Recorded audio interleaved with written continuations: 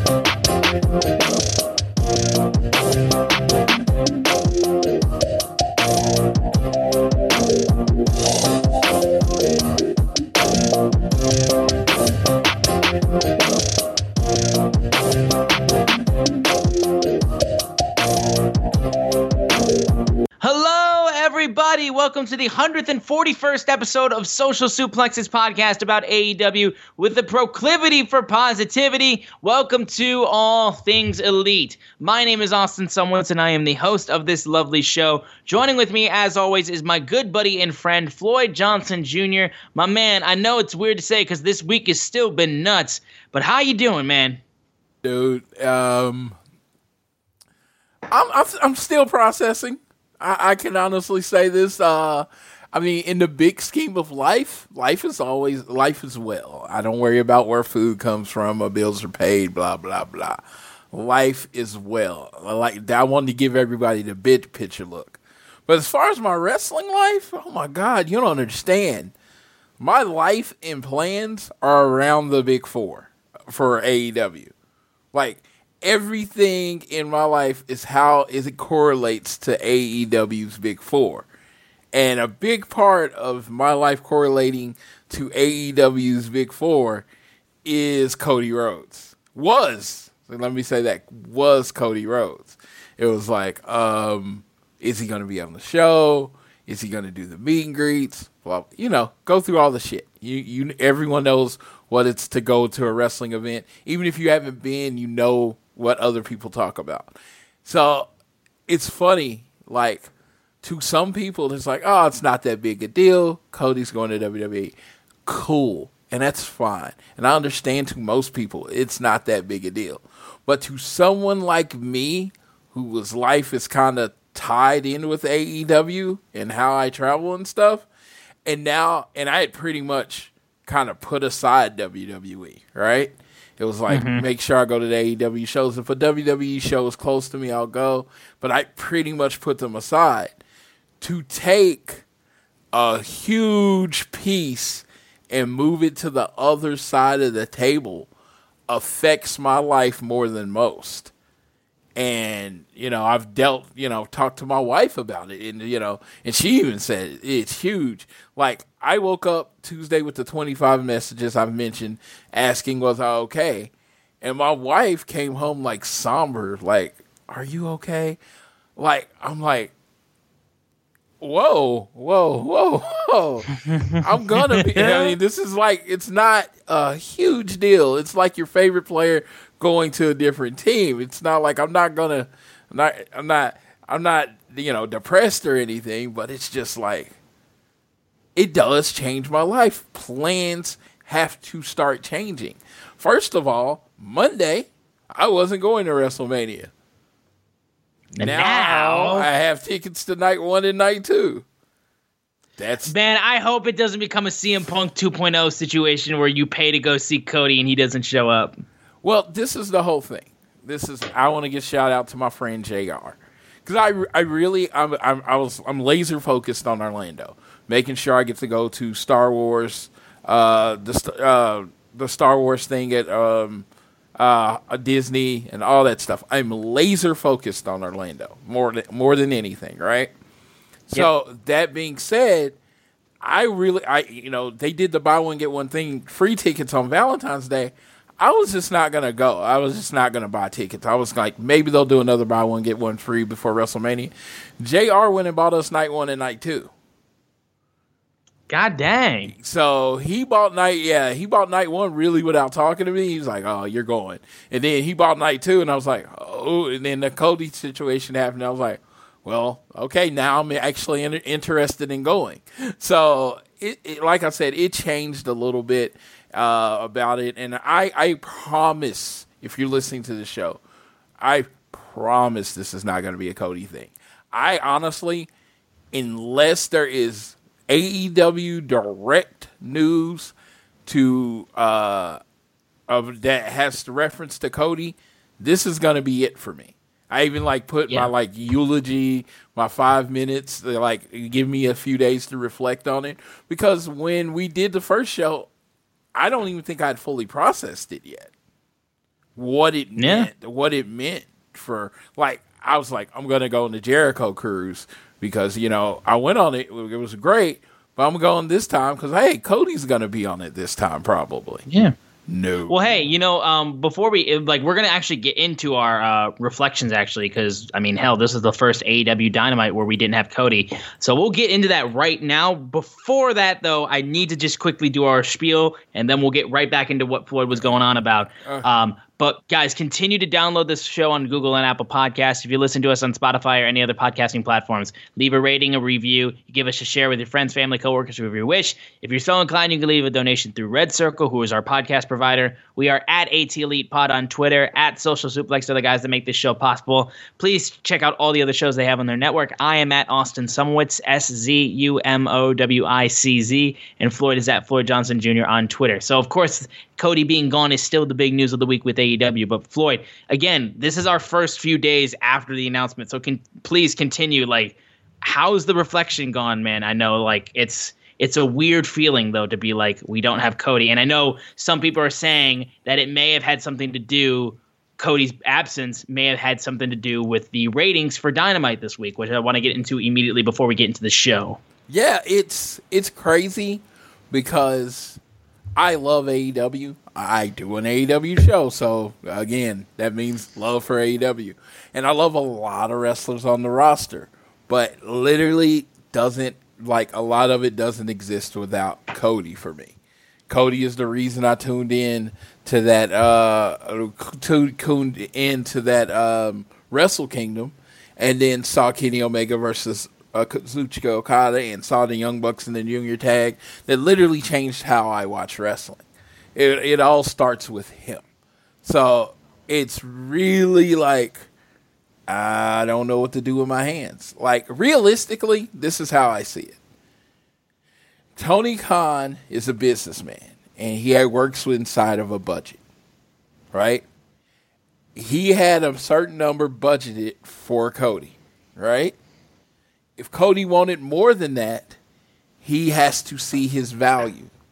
And if you're a smart businessman and you think the person wants more than you have determined their value, you have to let them go. That's just what it is. And another thing, these are rumors that I've heard, is that Cody wanted his booking power back, right? And Tony's like, no, we're doing good. I'm not gonna do that. And this is all speculation. What I'm saying, I'm playing out a scenario. I don't know if it actually happened like that, but I'm just kind of playing out a scenario here. And it's just so Cody's like, okay, so this is how I see it. Cody signs with AEW over the other place because he's going to have booking power, because he's going to have EVP. Shortly after, maybe a year, I think it was a year, after you get this, you sign your contract, you're ready to go, the power that you signed up for gets taken away from you.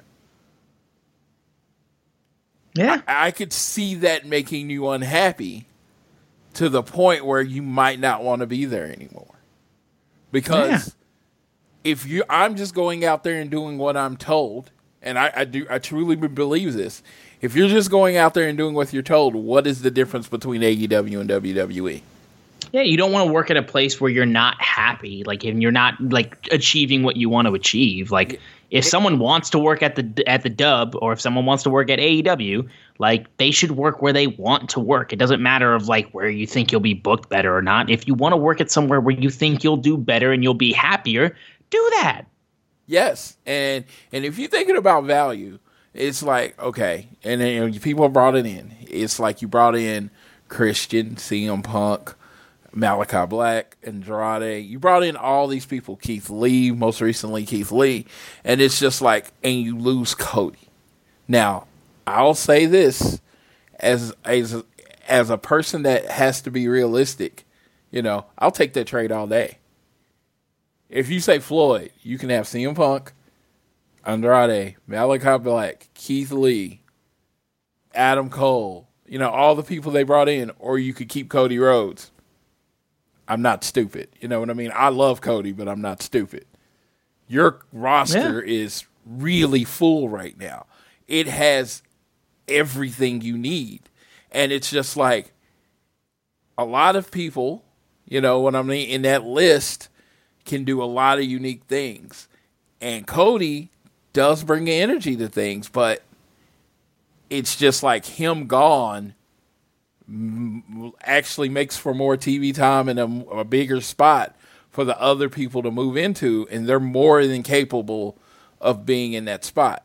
And like I said, I hope no one's taking it as me dissing Cody.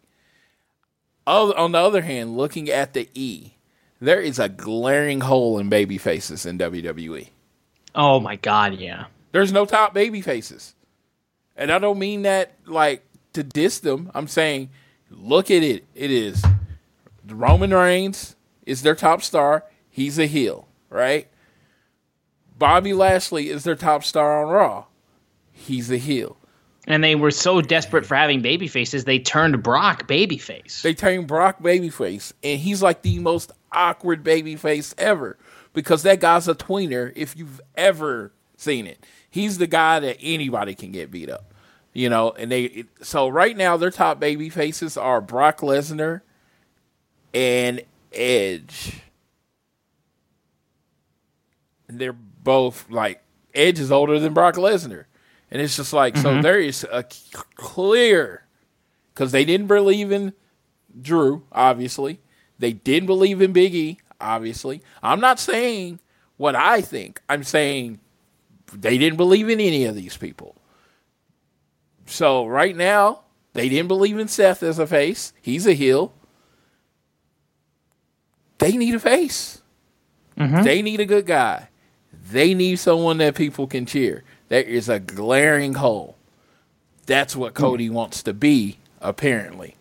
If you listen to everything he said on social media, he wants to be a good guy. Yeah, it absolutely makes sense. And again, like well, again, in the perfect thing, like I said, I'm sure I touched on this a little bit with the update episode when we first had the news broken to us and our first reactions to it. But like Cody's whole idea of why he wanted out of WWE is because they never viewed him as a top star. They never saw him as the guy that could lead a brand. And so he left and he won main card championships everywhere he went, including being the head champion of Ring of Honor. And he then goes on, sells out 10,000 seats with All In, then doubles down on it by being one of the main people in starting another wrestling company, which is still the second biggest wrestling company in the world right now. And he was their top guy. And he absolutely was one of the people that made that whole thing possible. And now if he goes back and they end up putting him in a top position after everything he's done, the moment he steps out and he's a top star, he's won. He did everything he wanted to get what he wanted. And if that is the whole goal of why he wants to go to WWE, more power to him, because that shows balls to be able to go back there and after proving everybody wrong, you then get in the place where you want to be, where you wanted to be in the first place. I would still say in the short term, it works better than in the long term, because we've seen how long-term things can work out for people who come back in WWE, lest we see how WCW guys were handled when they got brought over after WCW was bought by WWE. Just history-wise, we've seen how that happens, but, things can change, you never know. But there's a couple things I want to add. First of all, I hear people like, why would Cody put himself in the same position? First of all, I want to let you know, Cody is been there. They're the devil he knows. If he doesn't protect himself somehow contractually, even if it's just, hey, after a year I can opt out, he would be stupid. You know what I mean? He needs. Right. I don't think he is. So I think there are going to be some protections that we'll never know about contractually for him. Second of all, this was the goal. If you've ever listened to Cody's interviews early after he left, he talks about how Dusty told him to leave, go make himself a bigger name, and basically come back to the WWE. Undesirable to undeniable was about that. He was undesirable in WWE. He was going to go out, make himself ungoddamn deniable, and then go back in and run the WWE. That was the goal. AEW changed that goal. The Elite changed that goal. But it was the goal initially, and now he's getting back to his goal. I've said something that's kind of harsh, but the thing is, though, and I mean this, and I want everybody to know, because I'm firmly with Cody, but I'll say this. If it doesn't work out, this is the extreme case it doesn't work out, and he leaves, I don't want to hear any bitching about his time. Yeah. It was the devil you knew. You knew it. You went back. You knew what you were getting into. You know what you signed up for. You signed away choice. You signed away control. So it's like, they lied to you a bunch of times, that's kind of what they do. But hopefully WWE is smart. I've talked about this with several people. The smartest thing WWE can do is push Cody to the moon. Put the title on him, whatever. Give him everything he wants. Make him a star. Keep him on reality shows. Keep him on game shows. Make him one of the biggest stars in WWE. Because in the bidding war of 2024, MJF is watching. And you got all those deals too, because people that because I know with the 3-year deals with the main guys, their options were picked up for a lot of them, but when these contracts start running out for AEW guys, WWE is going to go after a lot of them. But if you shit on the guy that literally knows how to work your style and came back from AEW and you shit on him, you're not signing any of those people. Mm-hmm. It's that simple. Cody has influence backstage. People love the guy. Some people hate him. He has influence. It's just, if it's not a good time for Cody, everybody's going to know it. Yeah. And, they might not know it publicly, but they're going to know it because wrestlers talk backstage. Right. Now, of course, the last thing we'll say on the Cody matter, of course, is the slightly lower, the lower rating that was done for the AEW Dynamite that we're going to be talking about. And some people are saying it's because it's the first Dynamite without Cody on it. And in fact, Cody actually did tweet stuff about it, because there was a tweet, a fan had tweeted out about Cody being gone and saying this tweet that said, I'm actually going to pull it up because it was recently deleted after Cody retweeted it. But Cody did have a response to it, though. And the response, someone tweeted, "This situation has been pretty emotional as well. I didn't watch the show last night beyond seeing if they removed Cody from the intro, which they did. I'm taking a hiatus from watching. Cody is the face of the Revolution. It won't be the same without the Rhodes." To which Cody retweeted that tweet and responded saying, quote, "I encourage you to still watch it. I was very lucky that my hard work led me to be that face, but I wasn't alone. Nick, Matt, Kenny, Chicken, Jericho, MJF, Hang were all as well. And all the new girls and guys putting in a shift as well now. Wrestling is thriving." Very diplomatic answer. So I like that. And yeah, it's good. It's good. I mean, like I said, I'm not going anywhere. AEW to me is the best value in wrestling as far as what you have to pay to get in a front row seat or a second row seat. The meet and greets that they offer, everything that they do is just a great value.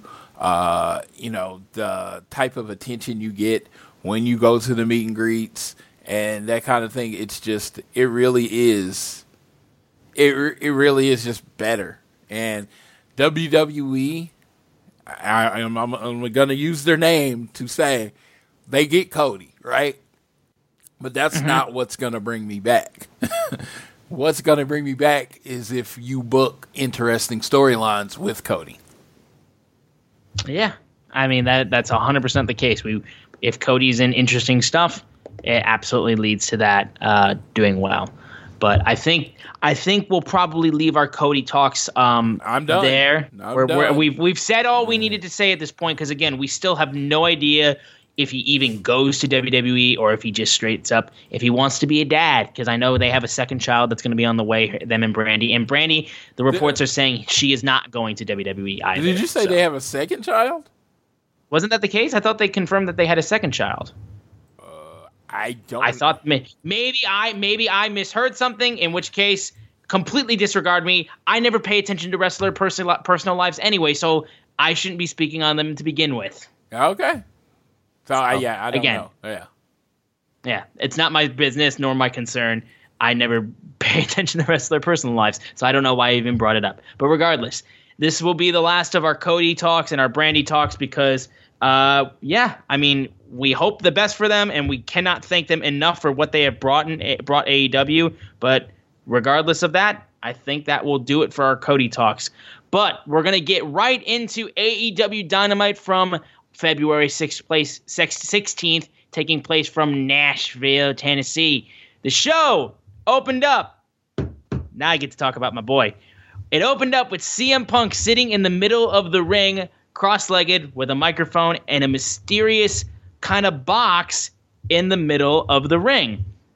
Now, ladies and gentlemen, I'm going to tell you right now, if you ever needed a masterclass in how to cut a promo, this is fucking it. So I am going to go through this nearly verbatim, but I do encourage you, if you have not seen the promo, please watch it for yourself. It is absolutely some of Punk's best work in AEW when it comes to cutting promos. So, getting into it, though, he talks about how MJF tries to walk like him, talk like him, but he can never think like him.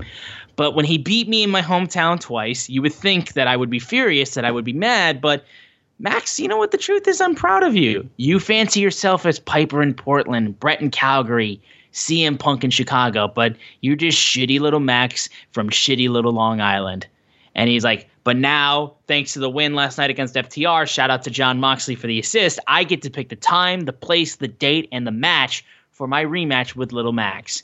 Time, probably right after sunset. The place, Orlando, March 6th. The pay-per-view is Revolution, which leaves us with the match.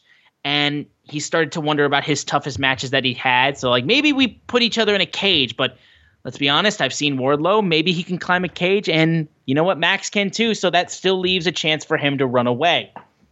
But then he kept thinking, though.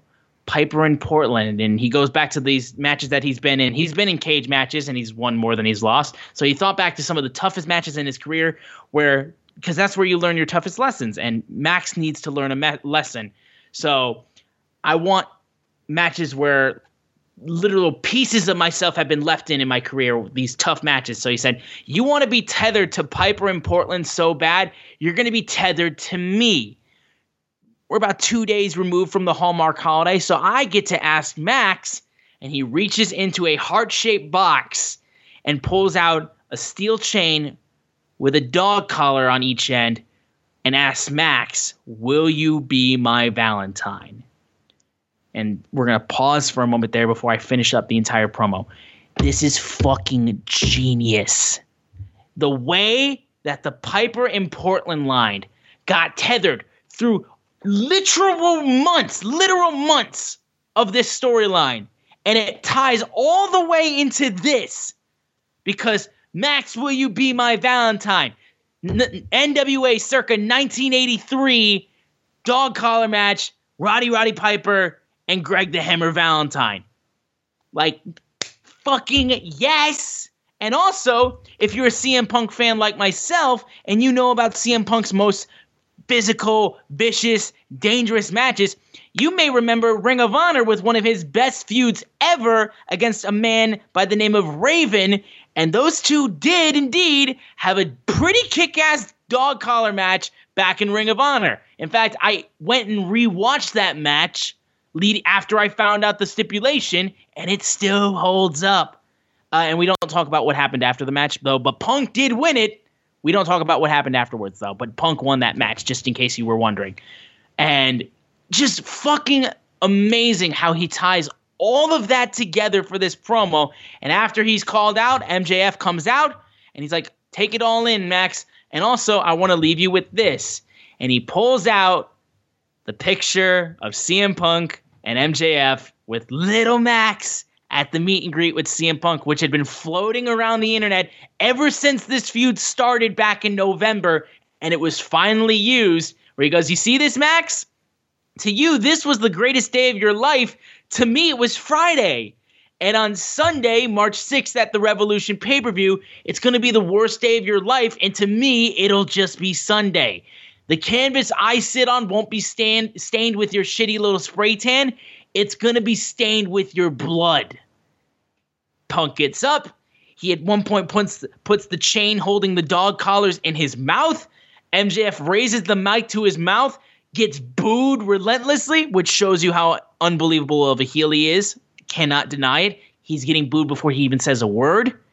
Max just runs away, clearly unnerved, clearly scared, realizing he might have pushed this man way too far, because now the Piper has to be paid. No pun intended. This promo was genius. This was absolutely incredible how this was done. They tied everything together, and even the lines that you thought were being used so much was like, I get it, Piper in Portland, but like, why are we holding on that for so long? And then bringing in Valentine's Day, which was literally a couple days ago, and then tying that all in with the dog collar match that Punk was in back in Ring of Honor, continuing the history lesson of not only pro wrestling, but CM Punk's career. This was genius. And the inclusion of the meet and greet photograph was perfect. I'm so glad they finally used it, because if they didn't, it honestly would have been a missed opportunity. And now we get a dog collar match, the second dog collar match in AEW history at Revolution between CM Punk and MJF. And look, the first one was between Cody and Brody Lee, and it was a damn good one too in that. And you've got a lot to hold up to, and you got a lot to live up to with the first ever dog collar match in AEW with those two guys doing it. I know some people are saying it's too soon. I will disagree, just because the storyline fits perfectly with this, especially if you know CM Punk's history. So I am massively excited for this. And again, if you ever needed a masterclass in cutting a promo, look no further than the best in the fucking world. I will say too soon. Too soon. Too soon. Cage match would have been fine. Too soon. But hey, I love the promo. Masterclass in promos, A+. If you're a professional wrestler and you happen to listen to the show and you haven't made it yet, that's how you make it. It's cutting promos. It was purpose. MJF, master heel. dude always has something to say about anything. But the fact that he's going to have to be strapped throat to chain, throat to throat with the man they call CM Punk in Orlando. I'll be second row, just throwing that out there. In Orlando, it's going to be like a bloodbath. Because if you saw one of those first matches, dude, people will be calling the station to have that match turned off if it's anywhere near as bloody as Piper and Valentine. Which, with these two, I'm pretty sure it's going to be. But, so I am on one hand, I think it's too soon. That's like 20%. And 80% is like, dude, I'm about to watch some dudes bleed. Yeah, I completely understand, honestly. If you do think it's too soon, I truly get it. I know, like, God rest Brody Lee again. That was never supposed to be his last match in AEW, and it was a freak tragedy that took that man away from us that we unfortunately will never get him back. And again, it's still a heartbreaking thing to this day, and I know it's been less than 2 years or a year and a half since that happened. So I completely understand. I truly do. So like, if you have an issue with it, I get it. But again, considering that I took this as a CM Punk fan, and I took this as a guy who watched his career, and I know about that dog collar match against Raven, which again, Raven against CM Punk was probably CM Punk's best feud on the indies, in my personal opinion. Like, maybe Samoa Joe and Colt Cabana would be up there as well. But like, again, CM Punk and Raven was fucking amazing. And they had so many extreme matches, but the one people remember for the most part is that dog collar match. And with the Piper and Portland line, which was what they were holding on to, and it built to the tagline with the Greg the Hammer Valentine and Roddy Piper reference, which, again, worked out perfectly on that, especially with everything like that. And I get it. I honestly do. If you think it's too soon, I'm not going to disagree with you. I understand your belief behind it. But me personally, I am so excited. And I will tell you that, like, that dog collar match against Cody and Mr. Brody Lee is a damn good one, too. So if they don't live up to it, we'll still say the best dog collar match was Cody versus Mr. Brody Lee. We can still say that. But regardless of this... Which is what I'm going to say no matter what. Yeah, which I will I can't even disagree with you on that if you say that. I won't argue with you with it. There's no reason to, because it was a damn good one. But dude, I am happy as hell I get to be in the building for this one. I wish I was there, man. I wish I was there. I would have killed to see this match live. At the first one, I couldn't be there. It's just we weren't allowed there. You know what I mean? Right. And this one, I actually get to be actually in a regular type of seat, sitting next to my bestie, one of my besties, Tiffany. It's gonna be a bloodbath. I hope I get a little blood on me. I'm down. Let's go. Yeah, let's do it. We'll move quickly over now to the American Dragon, Bryan Danielson, going one-on-one with Lee Moriarty, which, honestly, Lee did a damn good job in this match, too. There was at one point, I believe, the Nashville audience was really chanting for him. They did some really, really good stuff, and this was a continuing on Bryan starting to really work with some of the younger guys and tying in with what he wanted to do with Moxley, which was to really take these young guys and show them just truly the violence of wrestling that they could do together, and how they could really mentor these young guys. He kicked his head in multiple times. This was a really good match, considering that we knew the outcome already, but Lee stepped up against one of the best wrestlers in the world with Bryan, and he did a damn good job, honestly. And Lee takes the loss after Danielson had a triangle sleeper, which he then posed, flexing his muscles after kicking his head in multiple times. And then match was called off because he was unable to continue. And then after that, Danielson gets on the mic and saying, like, I came out here to teach Lee Moriarty a thing or two about violence, and I want to know, did he pass or did he fail? And the audience didn't say any. That was kind of split off in what they were trying to cheer for. And he's like, that's why I don't trust the American public with anything. But he said, that's not the reason why I grabbed the microphone, though. I wanted to know about Jon Moxley, about his answer about teaming up. Moxley comes out, and he, again, another great promo cut on this night as well. Moxley, Great promos in a completely different style of CM Punk. Another great masterclass in promos. And he talks about a little over a decade ago, I was a lot like Lee. Young, angry, poor, nothing to lose. And I took a shot at taking down the great American Dragon, Bryan Danielson. Little indie show. We stood eye to eye, and I was staring at next to the man that they called the best wrestler in the world.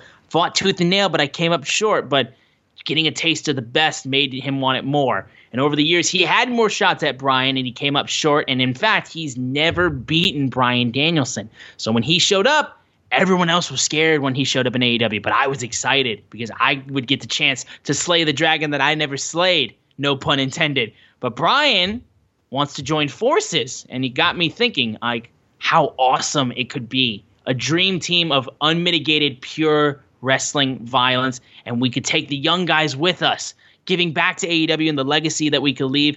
I couldn't think of one good reason to say no, but then he wondered, is the only reason Bryan Danielson wanting him to stand side by side is because he doesn't want him to stand across from him in a ring? And if that's the case, then I've already beaten Bryan Danielson.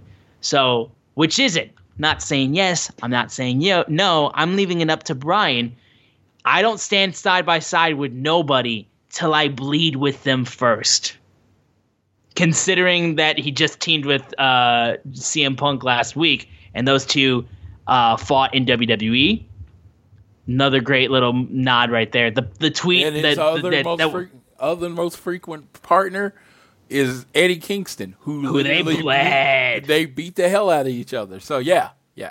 No, there was photos of all the people that Moxley has fought and then eventually teamed with, and it's beautiful how that worked off. Again, another great promo cut on the night. There was that's two great promos in a show that's mostly focused on just wrestling as opposed to promos, and they were outstanding promos.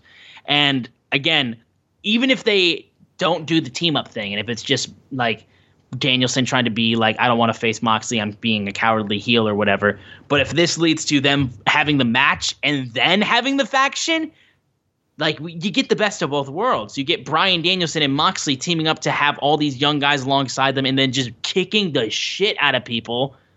And then you get to see them beat the hell out of each other in just a straight up match. So another area of AEW where I'm heavily interested to see where this goes through. But these are two straight up segments and the first match of the show. The show started off great, honestly. This was really strong stuff out the gate. I gotta gush for a while. Go ahead. I am between, when it comes to AEW, I am between favorite wrestlers right now. I'm in search of my new favorite wrestler in AEW. So singles wrestler, tag team, you've got that locked up. FTR forever. Yeah, in AEW. That's why I made it clear in AEW. But Moxley probably did one of the coolest movie star one-liners ever. Straight out of an action movie. I won't tag with someone, or I won't team up with somebody that I haven't bled with. Now, we looking at this storyline, and I want to say I love this because it might not be completely original. You might be able to find something in ECW or World Class, but I haven't seen this in so long. It has come off as completely original to me. Someone that says, I won't join your faction, I won't join your group until we beat the shit out of each other first. Now, I am one of those people. I feel like in the world, you're either a Mox guy or a Cody guy, right? Mox is the more grounded, built-in reality type of hero. And Cody is, Captain America, right? So when you look at Mox, the everyday guy never did anything for me. Last night when he delivered this promo, and then he delivered that one-liner at the end, I feel like I got Mox. I feel like I finally got it. Not saying it worked for me, but I finally figure out why it worked for somebody You had else. Your Darby moment with him. Yes. It was such a cool fucking line. The only thing that could have been made it cooler to an old person, I know this wouldn't make it cooler to young people, but to an old person, is if he was smoking a cigarette when he said it. That's literally the only thing that would have made it cooler. It would be full John McClane in that regard. Yeah, he is just Like, in this moment, he is not Jonathan Good. He is Jon Moxley. That is a Jon Moxley line. That's exactly what I would expect from Jon Moxley. He is fully immersed in this character. He is one with Mox. And that was the fucking coolest moment. He is literally teasing going heel. That's the whole thing this is about. I might join you because Bryan Danielson is a full-ass heel. He is teasing going heel.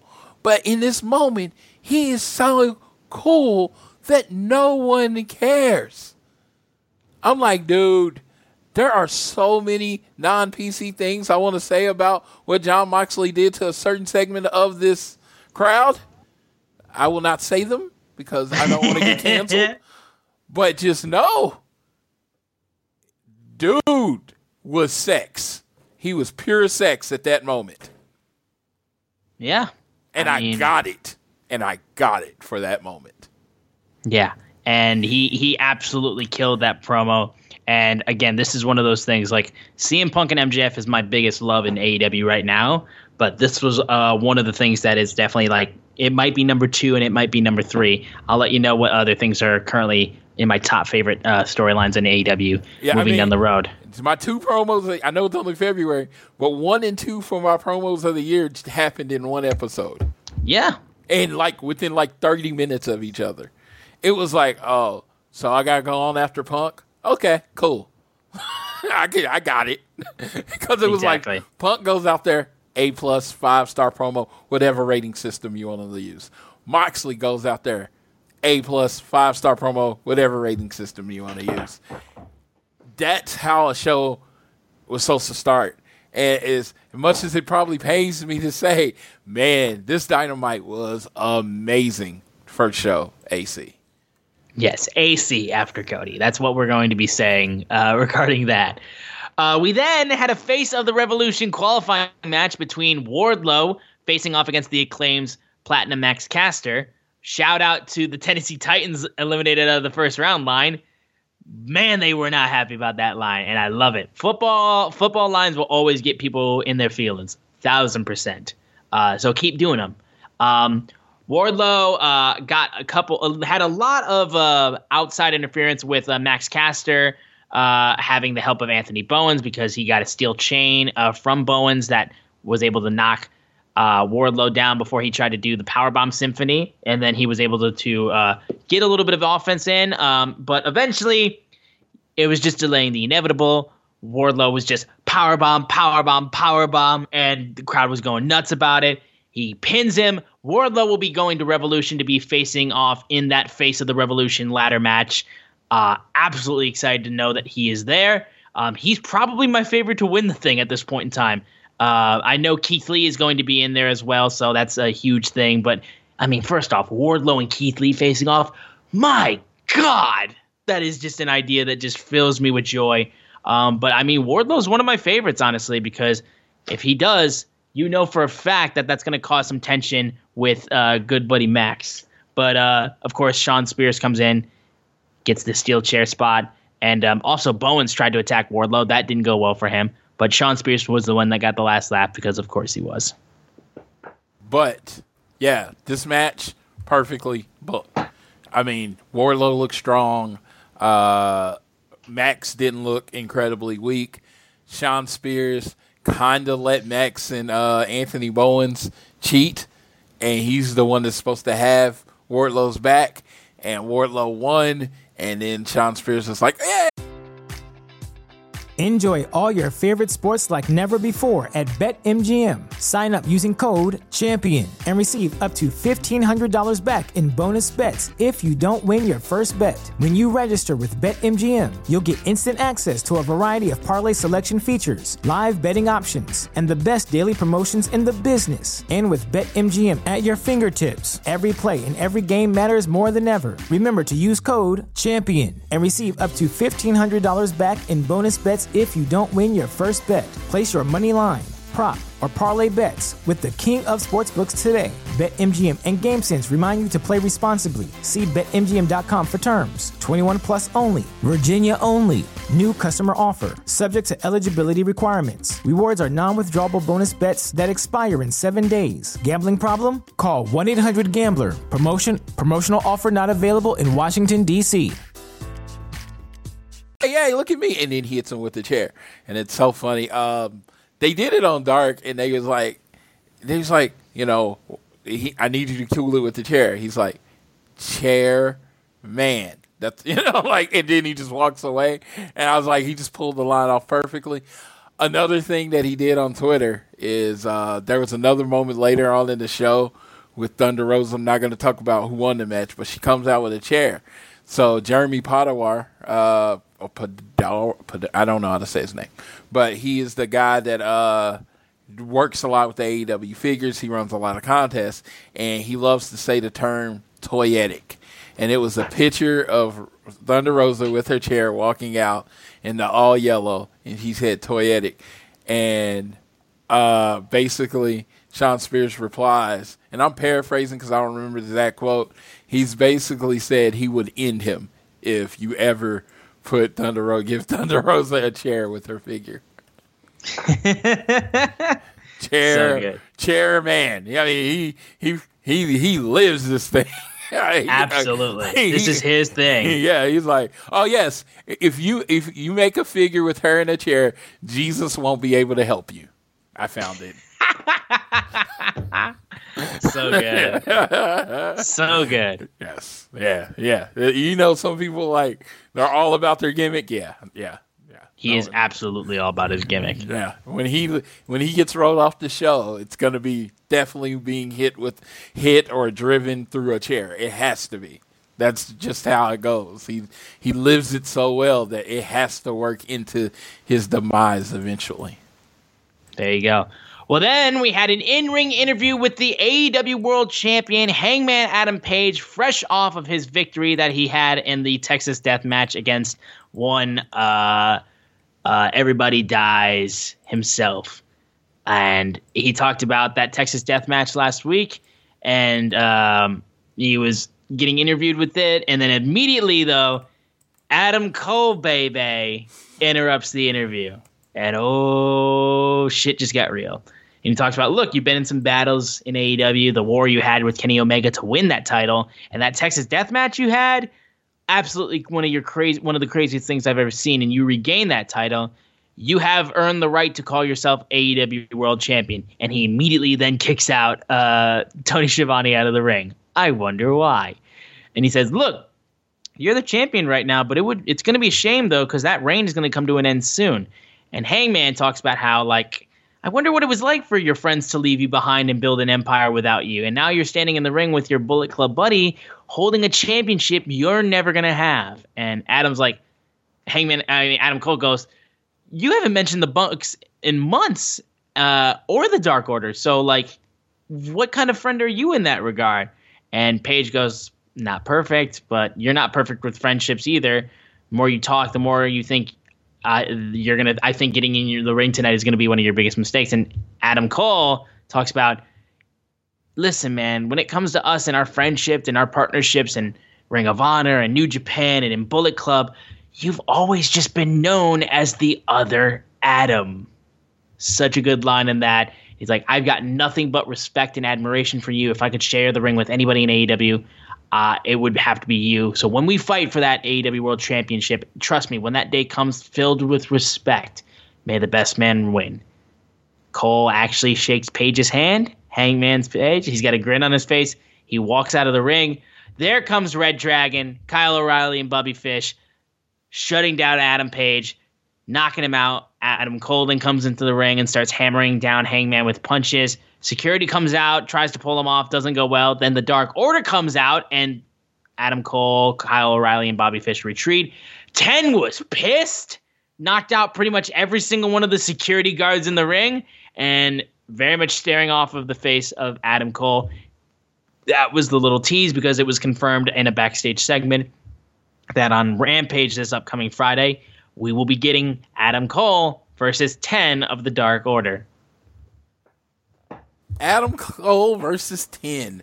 I loved how they made it powerful. They made 10 look. I need more of this from 10. This was a great great storyline.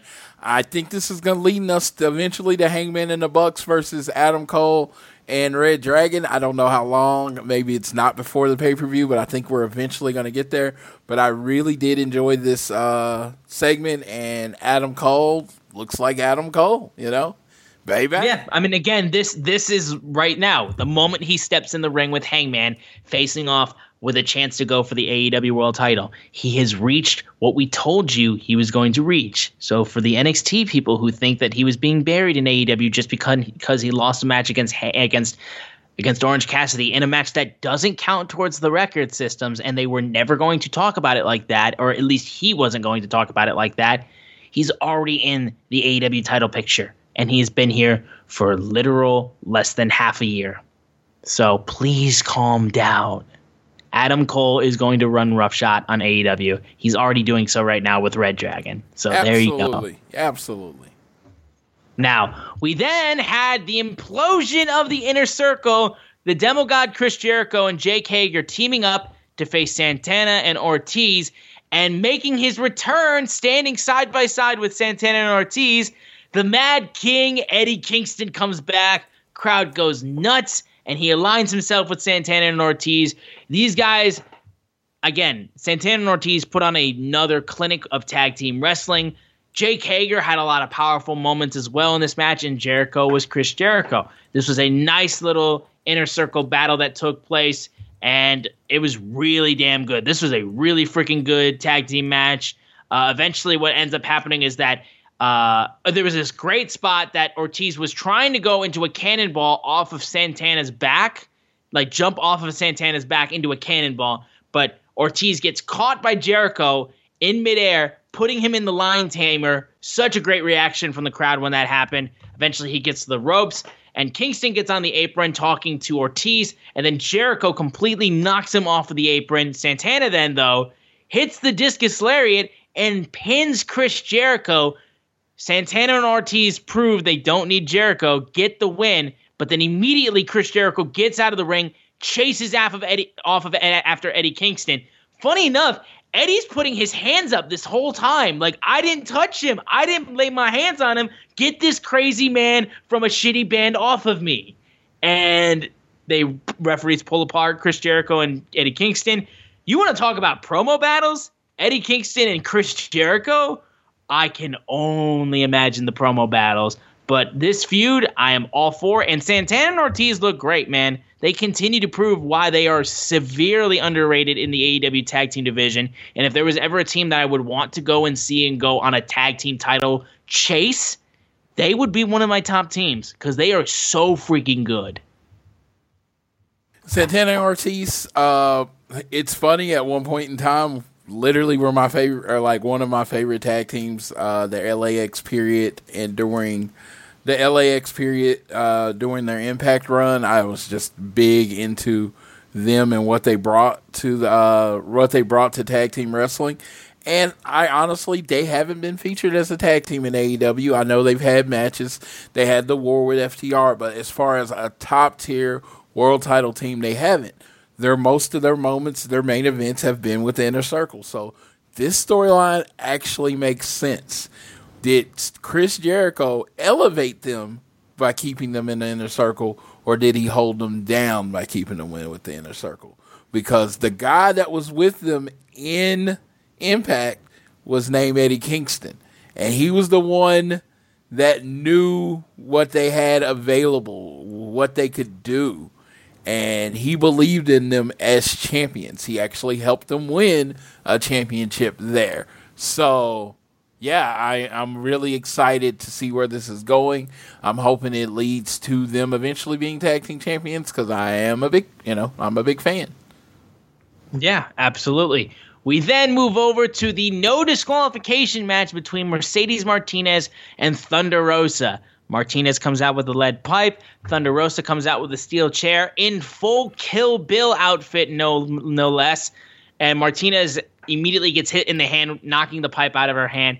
these two girls, they beat the hell out of each other in this match. There were a couple scary spots, honestly. There was one spot where Thunder Rosa was suplexed off of the top rope, like German suplexed off of the top rope, and was dangerously landed on her neck. And after that happened, Martinez went for an elbow drop, kind of slipped a little bit, and her elbow went pretty much right across the throat or face of Thunder Rosa, which honestly made it look painful, even though she didn't get the height off of it that she wanted. Despite that, this match was, again, very physical, very violent.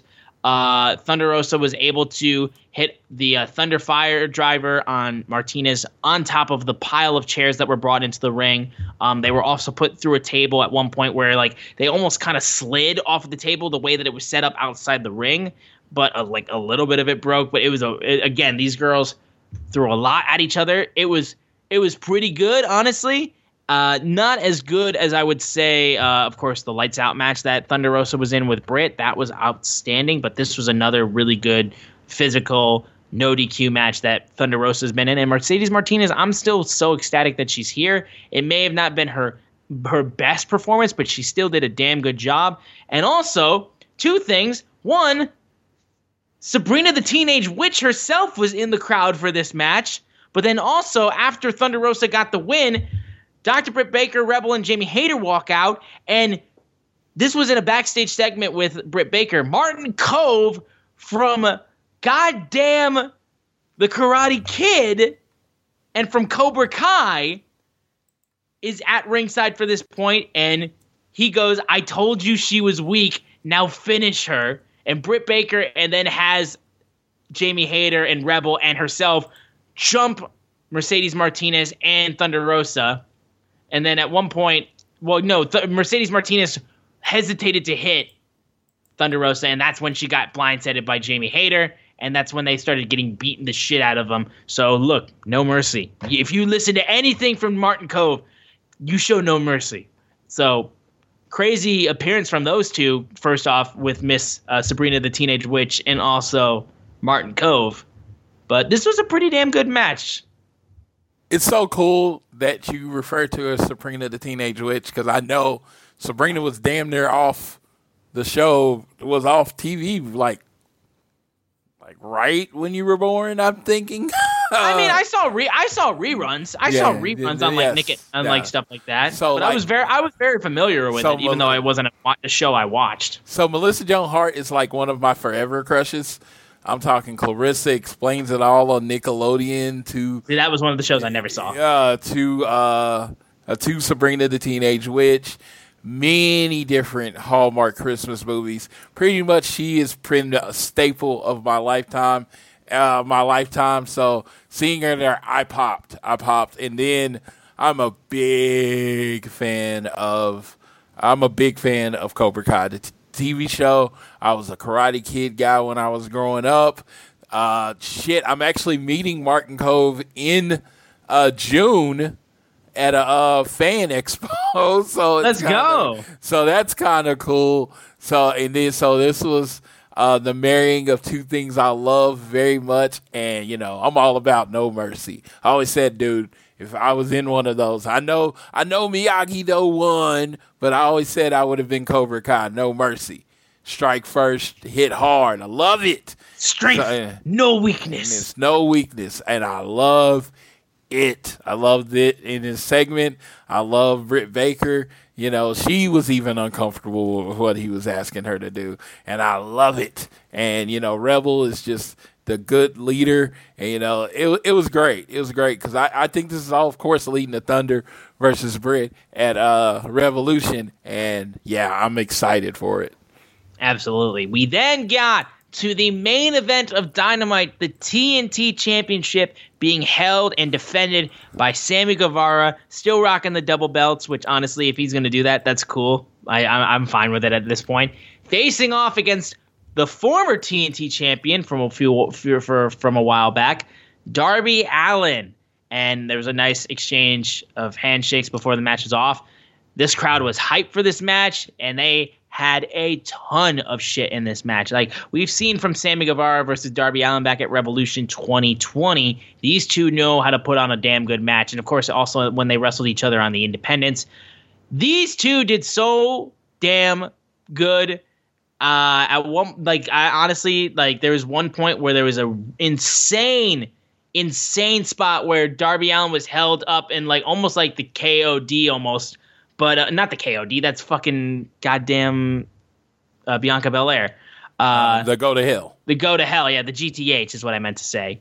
He had him up in like the GTH on the top rope, and then drops him where he bounces off of the fucking top rope and flies out of the ring.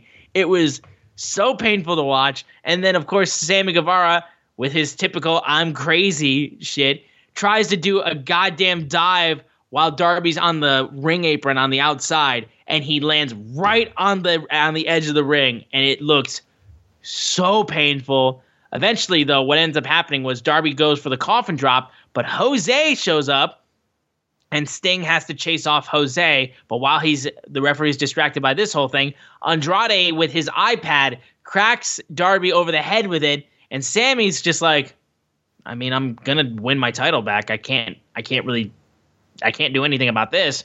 Sammy hits the GTH, pins Darby, retains the TNT title.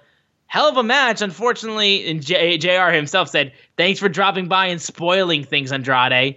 And Matt Hardy then immediately runs past Andrade, his AHFO partner, and beats the hell out of Darby. Then Andrade, Sammy Guevara then helps out Darby, but then Andrade knocks out Sammy with the iPad, and he stares at both of those TNT title belts until Sting gets in the ring, and Andrade has to walk right out that ring. So Andrade has made his intentions clear. Like he said before, he wants to be the TNT champion, and because Darby turned him down, he made sure it wasn't him that he was going to take the title off of. It's going to be Sammy. So that's how AEW Dynamite closed off. And look, despite the numbers being down for this episode in the ratings, this was a damn good episode of Dynamite. They did a ton of great shit on this show. And honestly, like, if you missed it, like, it's your loss, but, like, watch it back if you can, because this show was so good. Yes, I want to say about that last match, 2 belts is too many. Leave one of those belts at home. Real champion. Right, fair. Real champion, as in a blonde-haired real champion, only needs 1 belt. Then we move on to amazing match. Probably will be rated high, but crappy ending. But it's one of those endings that are professional wrestling. You're never going to get away from those endings. It was to expand on the story. It was to add Andrade in there. I understand everybody wants clean finishes. You're not going to get them all the time. It's just not how wrestling works. This was a good resolution. When Sammy and Darby go at it, pillar versus pillar, one-on-one, no interference, no storylines, it will be a 5-star match. I'm calling it right now. But this wasn't the time for a 5-star match. This was the time to bring Andrade into the story, build up a lot of tension going in. We maybe get Sammy versus Andrade in Orlando. We may get Sammy versus Andrade versus Darby in Orlando. There's a lot of ways we can go with this, and that's good. That's a good thing. It was not an ending that we wanted, but it could lead to something better, which overall this show, I honestly, I'm usually a B+ guy, but I thought this was an A show. It set up so much for Revolution. It's got so much excitement for next week. We've seen stories play out. You're going to have these type of episodes. Not every episode's going to be a home run. And, yeah, if you're one of those people not watching because Cody's not there, he doesn't even want you to not watch. Exactly. So who are you doing this for? Who are you doing this for? Like, ask yourself that. Who are you doing this for? Because there's no reason. There's no reason. You're stopping yourself from watching wrestling that I think you enjoy because Cody hasn't been featured in a long time. I've been bitching about that for a while. So you can't be like, well, he was a huge part of the story and they just pulled him out. No, he wasn't. They literally ended his story with Sandy. Yeah. Brandy was more a part of the story that abruptly ended than Cody was. Cody wasn't in anything actively. So, like I said, I'm not going to go off on that forever. I'm just going to say it was an amazing show. If you can't accept it or you didn't like it, I understand. But from someone just looking at it, it was just a hit from beginning to end, from CM Punk sitting in the middle of the ring to Sammy Guevara winning the match at the end of the show. It was nothing but hits. I love the Thunder Rosa and Mercedes Martinez match. There was a few slips. There was a few things technically unsound. But go on YouTube. Take your time. If you don't think these women work well together, go on YouTube, put in Mercedes Martinez versus Thunder Rosa, and just click on the first match. I don't care what one pops up. You'll see these ladies work really, really, really well together. They're amazing. So, you get on TV, you got to rush it a little faster than you normally have to do, but these women know how to tell a story. So it's going to go forward, and I'm looking forward to it. I'm looking forward to it all. But this was a very, very, very good episode. I would say great episode of Dynamite. Exactly. And again, if you're worried about the AC era of AEW without one blonde-haired Cody Rhodes, I don't think you have to worry because, again, I think this company is still in pretty damn good hands despite the fact that they lost one of their key members. I think they are still looking very fine despite all of that.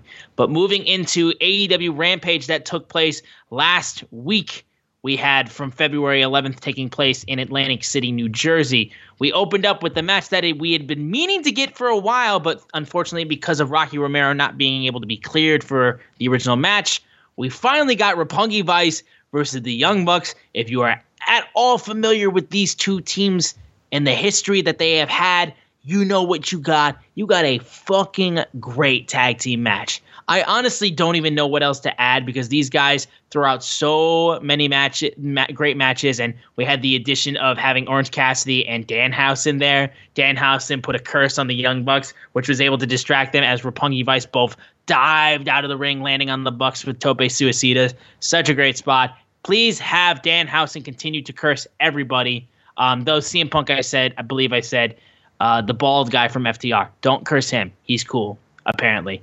So that's according to CM Punk, not according to me. I haven't said anything. But these two put on a unbelievably great tag team match, a hell of an opener for Rampage. There's so many moves to talk about from this match. It's just a lot. So eventually the match finished up as the Bucks were getting the BTE trigger, pinned Rocky Romero to get the win. But afterwards, Brandon Cutler comes out with the cold spray at Orange Cassidy's eyes, which then set up for Switchblade Jay White to clobber Orange Cassidy with the Blade Runner. Switchblade, man, you're gonna breathe the Switchblade, and I'm so happy he's here. And we're gonna get more Jay White stuff when it comes to Rampage, which we'll talk about very shortly for this upcoming week. So we get to see Jay do stuff more in AEW, which yay! But this match was hella good. Yeah, this match, I was sitting there just making sure this is what my first, or it was actually my second New Japan show, my second Wrestle Kingdom that I tuned in for Cody. The third match, Roppongi Vice, Beretta and Rocky Romero versus the Young Bucks, Matt and Nick Jackson. It changed the way I watch tag team wrestling to a point, and this match was right in that line. It fit right what they usually do. They work so well together. I enjoyed it. And then the chef's kiss on the end of the match, of course, with the Young Bucks winning. The chef kiss was my guy, Switchblade Jay White. Breathe with the Switchblade. Oh my God, I love the Blade Runner. I love how smooth this dude is, how great of a wrestler he is. It was good. Moving over, then we had a backstage interview with the American Dragon, Bryan Danielson, and he said, "Look, I know what people want. They want to be bothered by they want me to be bothered that Moxley is teaming with CM Punk and not me. But no, my offer and CM Punk's offer are two different things. I want to build something long term with Moxley. Punk just wanted a one night stand. Careful with that." Matt Sydal and Lee Moriarty interrupted and saying like Lee was going to show Danielson what he was made of, and that was when he eventually said that he was going to face off with American Dragon himself on Dynamite, which we talked about that match. It's very good, and Lee was great. and it led into the promo that we had from Moxley towards Bryan Danielson. So there's that. There's not really much else we can add to that. We then had the AEW Women's Champion Dr. Britt Baker, DMD, facing off against Robin Renegade in a relatively quick match. Robin got some good moves, like hitting a nice frog splash on the match, but eventually Renegade Stomp was going to be hit, and she stomped Renegade right there and got the win. After the match, though, Rebel got the surgical glove to Dr. Britt Baker. Lockjaw was applied. Thunder Rosa came down, sprinted down, grabbed Thunder, knocked Thunder to Thunder, got ground and pounded Dr. Britt Baker. Jamie Hayter stopped her. Then Mercedes Martinez came out, pushed Jamie Hayter out of the way so she could go after Thunder Rosa. And then Dr. Britt Baker separated Hayter and Martinez to try to calm the team down. A little bit of dissension. And as we saw, Mercedes Martinez didn't really have a place in there, did she? Because she didn't get the job done. Yeah, she didn't have a place in there because she didn't get the job done. I honestly say, but if you need an assassin, I don't think there's too many people better than the job. It's just, it's kind of hard to take out Thunder Rosa. Yeah, absolutely. And then we got Hook killing motherfuckers. Hook comes out and goes after the top student of QT Marshall, Blake Lee. He turned his back on Lee before the match even happened. Hook grabbed Lee's ankle, pushed him to the mat, and then Lee tried to take him down. Did not work out. And Hook then proceeded to toss Lee with the El Camino and was just beating the shit out of him. QT Marshall was looking to try to distract him and try to get involved. And Lee did get an elbow in the back of Hook, jumped off the top ropes trying to do something. Hook steps away. And then Red Rum was applied. Lee had to tap out, which also Red Rum is a great finishing move for a submission. I love that. And look, you can't stop Hook. He is on a roll like nobody's business. QT, anybody that you send, including yourself, will not end well for you. I'm just telling you. I feel in my gut, in my big old belly, that this is leading to Hook versus a Go-Go at Which, I mean, like, if you want to talk about a match to bring a Go-Go back into the public eye, a match against Hook is the perfect spot to put him back in, considering that, like, his first real big match didn't go too well. Yeah, this was, if you want to talk about the his prize student, it wasn't this guy. It wasn't Blake Lee. Let's be honest with ourselves. His prize student's the Go-Go. It's Anthony Go-Go. It's the boxer. It's the Olympic guy. That's it. Now I'm just like, and you see they're staying away from each other. Go-Go is with QT any other time except when QT is interacting with Hook. They're saving it. They're saving Hook and a Go-Go. And maybe we get QT and Hook, QT and Hook at the pay-per-view or around the pay-per-view. But I think the money match we're building to is Anthony Go-Go versus Hook. And yes, I would be so down for that match. But we moved into an AEW Tag Team title match between Jurassic Express facing off against the Gun Club after so much messing around where they were going after Christian and they were going after Luchasaurus and Jungle Boy. Finally got the tag match that they wanted.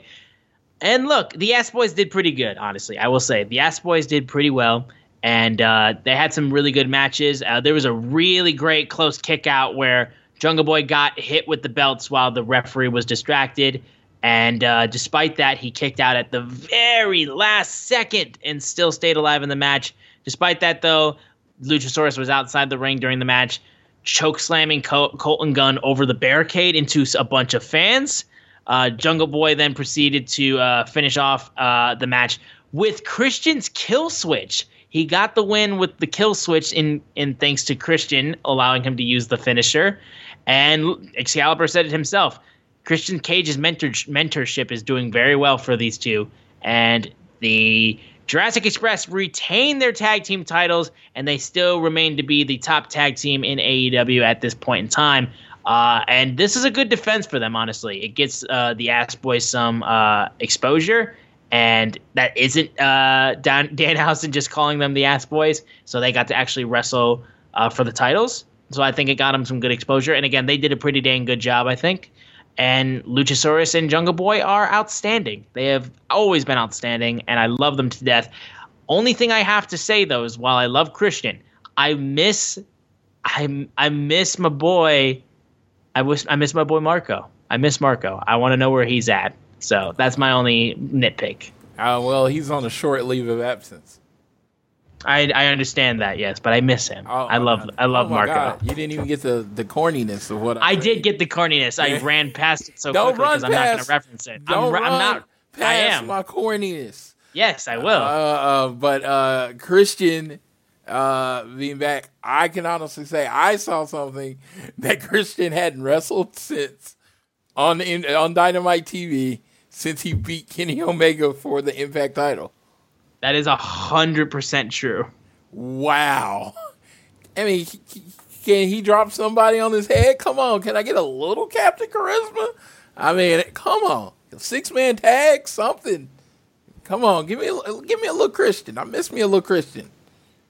Yeah. I mean, he's not Impact champion anymore, so he's not really tied to that belt anymore. So, and I honestly thought Marco was there the whole time. I just thought he was standing behind Luchasaurus. You know what? I understand that completely. All right. So, yeah, what's next? Or that was the show, wasn't it? That was the show. That was AEW Rampage from last week. And we'll go into a quick preview of this upcoming Rampage, which will be on the day that you're listening to this tonight. So we're going to get the Adam Cole versus 10 match. Serena Deeb will be back with her 5-minute rookie challenge. Yes, please. Jay White will be going one-on-one with Trent of Best Friends. I'm so for that match.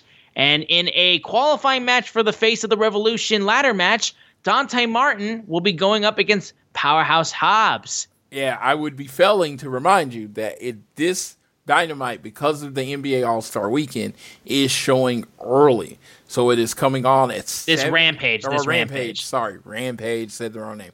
7 p.m. Eastern, 6 p.m. Central, 4 p.m. Pacific time.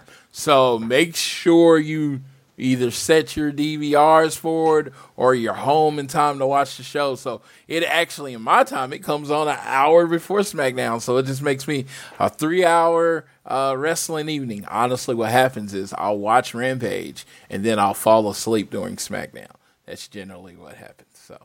Actually, and if you end up not wanting to watch SmackDown after Rampage and you want to instead go watch some NBA All-Star Weekend stuff, you can watch the Rising Stars game that will happen after Rampage, where you can see my boy Cade Cunningham along with Sadiq Bey and Isaiah Stewart of the Detroit Pistons, the proudly worst team in the NBA at this moment in time. Hey, maybe one day they'll go to LA and can win a championship. How's that going for you right now? I believe AD's hurt again. No, I was talking about Matt Stafford. Oh, well, I was just saying, I'm talking about the Lakers. I was just talking I've completely forgotten about football at this point in time. It's the off season. I was talking about going from Detroit to LA to win a championship. That's what I was talking about. No, I was saying LA ain't winning nothing right now. They're stuck in so many contracts that's screwing them. Anthony got his ring. Do you think he cares? No. He got his ring. That's the future of the NBA right there. Yes. I'm talking about Cade Cunningham. That man will bring us a title. You just watch. He will bring LA a title. Not LA. Yeah, yes. No, honestly, that's why I can't get too much in the NBA basketball, because we had our hope with the Thunder, and then they all just left us, and I was just like, the Thunder were such a waste, dude. It literally broke my basketball heart. So honestly, I feel like if they hadn't have given Seattle the middle finger, they might have actually had some good karma, but I think all their karma was gone with how much they were like, fuck you, Seattle. Dude, you want to talk about horrible karma? So I had gotten behind Oklahoma City Thunder. I'm season ticket holder. What is the one thing I love as much as a team in the NBA? Who's the one person? His name's LeBron James. The Oklahoma City Thunder finally make it to the finals. And I said a little prayer before the Western and Eastern Conference Finals. I was like, just let Oklahoma City or Miami lose. I don't care. Let one of them lose. I get nothing. I have to deal with Oklahoma City versus LeBron. Oh, poor you. You know what I had? I just sat at home. Somebody was like, oh, you can go to the finals. I'm like, no, I'm not going. And they were like, why are you not going? I was like, I can't root for either one. That's what it's my team versus my guy. I was like, and I had already been through previously of LeBron James losing in the finals, 3 times, and he was becoming that guy that can't win one in the finals. And I finally get LeBron, finally gets his ring, and it's at my expense and the expense of the Thunder, because everybody's like, oh, they'll be back again, and they never got to the finals again. They only have their self to blame for it, too. We were the Dan Marino of NBA basketball. There you go. But getting off of the basketball talk, of course, the couple matches that we have announced for this upcoming Dynamite on the 23rd of February, the House of Black will be going in a tag team match against Penta and Pack of Death Triangle. And then we're going to get a face-to-face confrontation with Chris Jericho and Eddie Kingston. Yes, fucking please. Do we get the third guy? Does the third guy of the House of Black show up?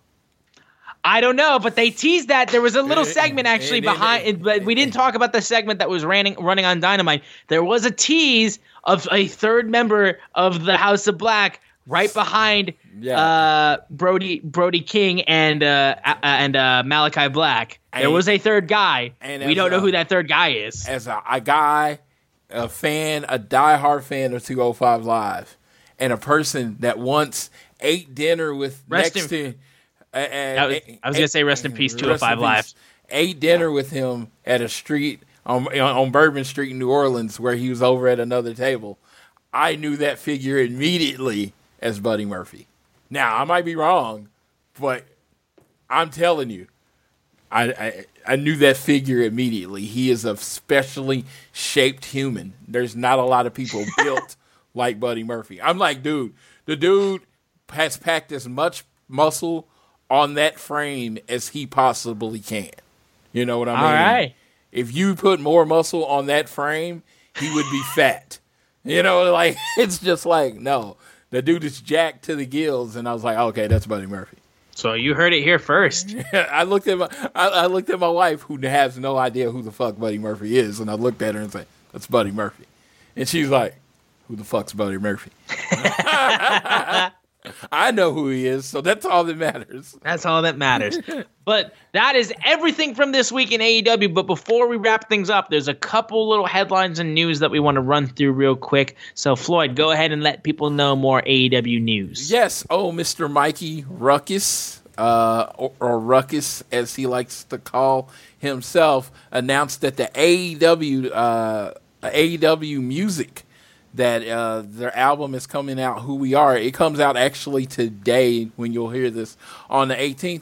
They're actually doing a concert at the venue at UCF right after FanFest. So it's in the same location as FanFest. Doors open at 8.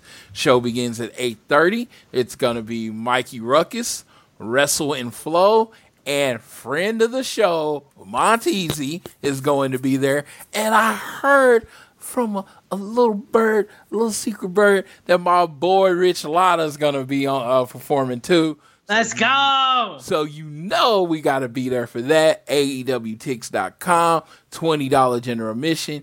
Get your tics now. Support the boys. Support these men doing some good music. So I'm really excited. I hit Tiffany up and I was like, okay.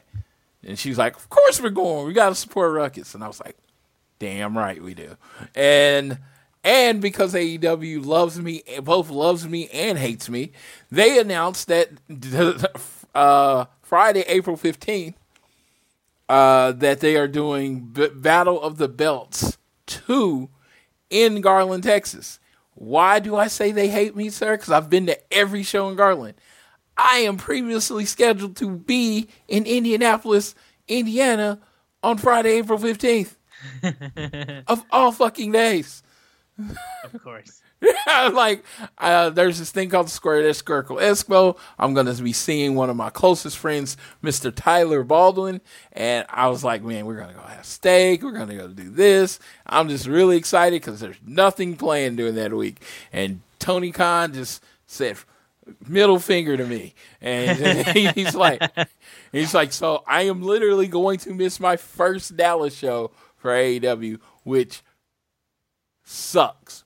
But there is one person that one of the few people in this earth that I will miss for. It's Mr. Tyler Baldwin, and we're going to be in Indianapolis eating big-ass steaks and drinking liquor, so I'll take it. There you go. Well, that is everything for this episode of All Things Elite. Guys, thank you so much for tuning in for the episode. We really do appreciate you every time you listen. So if you guys could continue to download this fine show on Google or Apple Podcasts. You guys, if you listen to us on Spotify or any other podcasting platform, give us a share with your friends, family, coworkers, whoever you wish. Leave a rating and a review, and you can leave a donation through Red Circle if you feel so inclined. On Twitter, we are at ATElitePod. At Social Suplex are the guys that make this show possible. Check out all the other shows they have on their network. You won't be disappointed. I am at Austin Szumowicz, SZUMOWICZ. Floyd is at Floyd Johnson Jr. on Twitter. And before Floyd leaves us off with this episode of All Things Elite, I have a tweet actually that I want to read from one Dustin Rhodes saying, "Join the AEW train, kids. We are ever growing and making big moves. Plus, you get to see me as well as many up-and-coming superstars that are coming into their own. Everything is a process. Let me hear ya. Hashtag I'm with AEW." So I will leave you with that in regards to everything that has happened in this insane week of wrestling. And, of course, I will leave it off finally to my boy Floyd to take us home on this episode of All Things Elite. Yes, as shockingly, my little departing thing is going to be a big old thank you to Mr. Cody and Miss Brandy Rhodes. The Revolution. A lot of times you took on the face, Cody took on the face of the Revolution, and with the cheers and the adulation came a lot of hate. And a lot of, that hate was directed at Cody and Brandy. He's not supposed to be put in this situation. All the different things. He can't wrestle. He's the odd man out. It's a lot of different things. And he took that on. He shouldered it. He took it on with a smile on his face. And in every meet and greet that I was at, he made every moment for every person in front of me, behind me, all around me, including me, feel special. Brandy did the same thing. I honestly said, Brandy remembered my name first. Cody would look at me every time and have this blank look on my face, just like Brandy's like, that's Floyd. She remembered my name first, and it was just like, and they work as a team that way. And I've met Pharaoh and the whole family, and they are, to me, it was as much AEW. Honestly, for me, Cody was more AEW than Tony Khan, and I can say he was the Pied Piper that led me there. Tony and his booking kept me there, and their product is amazing, and I plan on supporting them until basically the doors close. But I wouldn't be there if it wasn't for the guy and the woman that led me there, Miss Cody and Brandy. So I wish you the best in WWE. I wish you the best in whatever you do. If that's not WWE, I look forward to seeing you in AEW again down the road. So I leave you like I always leave you. Whether it's home, work, or school, always do your best to be elite.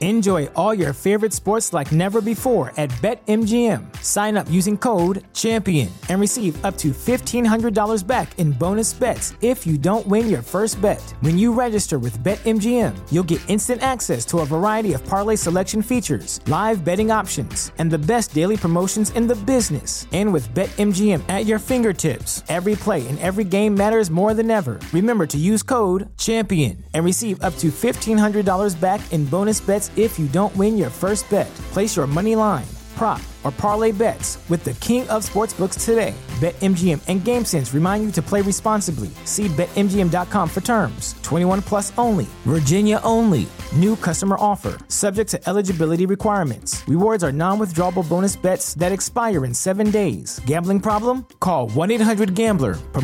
Promotional offer not available in Washington, D.C.